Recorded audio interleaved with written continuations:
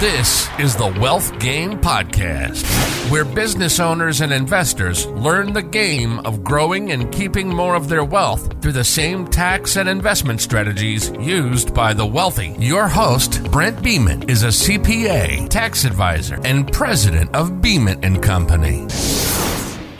We're going to cover a quick example of what it looks like if you convert your IRA or your 401k, and these are the traditional plans, what it looks like if you convert that over to a Roth version of those plans.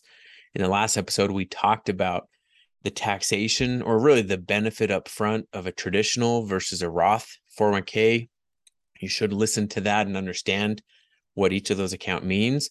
And now we'll go over a specific example of converting your IRA or 401k into a Roth, and when that might make sense and when it might not make sense.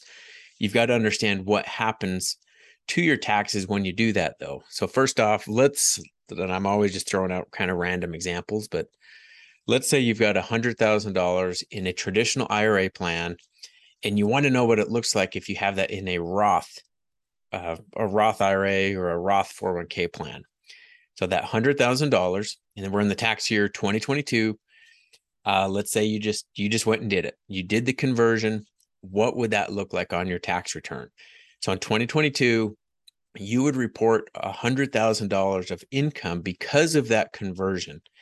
They would your brokerage or wherever you're holding those funds, they would actually report that income to you. That conversion would show up as income as if you withdrew that money. There wouldn't be a penalty on it, but on that $100,000 conversion, you would pay tax on that $100,000. So depending on your tax rate, and again, I'll throw out a random example. Let's say you are at $100,000 of income for you and your spouse already. Say your W-2s add up to $100,000. On your tax return for 2022, we would need to add another $100,000 of taxable income. At that rate, you would pay, it'd be about 22% federal, and depending on your state, but I'll just say it's about a 5% state tax bracket. So you'd pay about 27% of income tax on that conversion. So you'd have a $100,000 conversion, and they might withhold taxes, or you'd probably have that option to withhold taxes in the conversion. But if not, you should expect to owe about $27,000 on that $100,000 conversion. It'd be $22,000 federal because you're in the 22% tax bracket, and 5% state. It'd be $5,000. So that's how we get to the $27,000 total. Some strategy related, or that kind of revolves around that, is if you're in a low tax bracket year, or a low income year, when you're in those lower tax brackets, that would be a year to do the conversion. If say you had zero, for whatever reason, you had zero income in the year, and you withdrew or did the conversion of $100,000, that $100,000 conversion would be your only income for the year.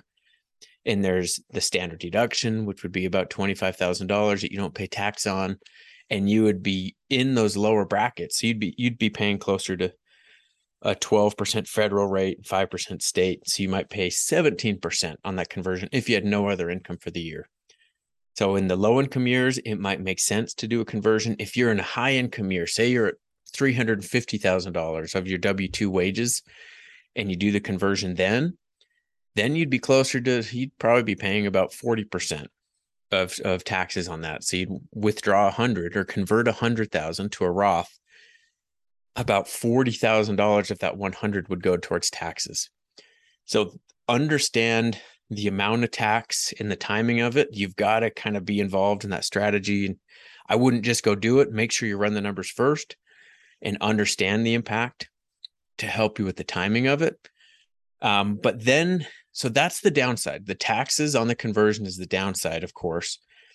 And there is some strategy on the timing of when you do that.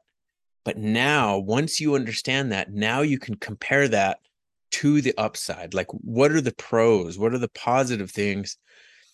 What good can come out of that Roth conversion? So this calculation is also a little complicated, and it's hard to just kind of come up with a one size fits all solution. But when you do that conversion, so let's say you convert the $100,000, and we'll just round it and say you have $25,000 of taxes because of that, depending on your rate or whatever. So now you have $75,000 of after-tax, of Roth funds sitting in your Roth account because you had taxes withheld on the conversion.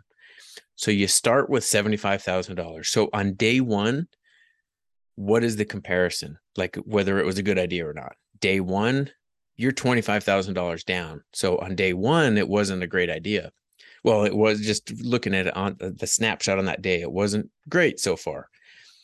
What happens though is in the future, because the longer, or the benefit comes from the future and the growth, because the longer that money is in the Roth, that $75,000, the longer that it's in there and the more time that it has to grow, that's where the benefit comes. Because when you, in retirement, when you withdraw the money from the Roth account, you are not paying tax on any of that. You're not paying tax on the $75,000 that's in there, and you're not paying tax on any of the growth over the years and years and years of growth. You're not going to pay tax on any of that.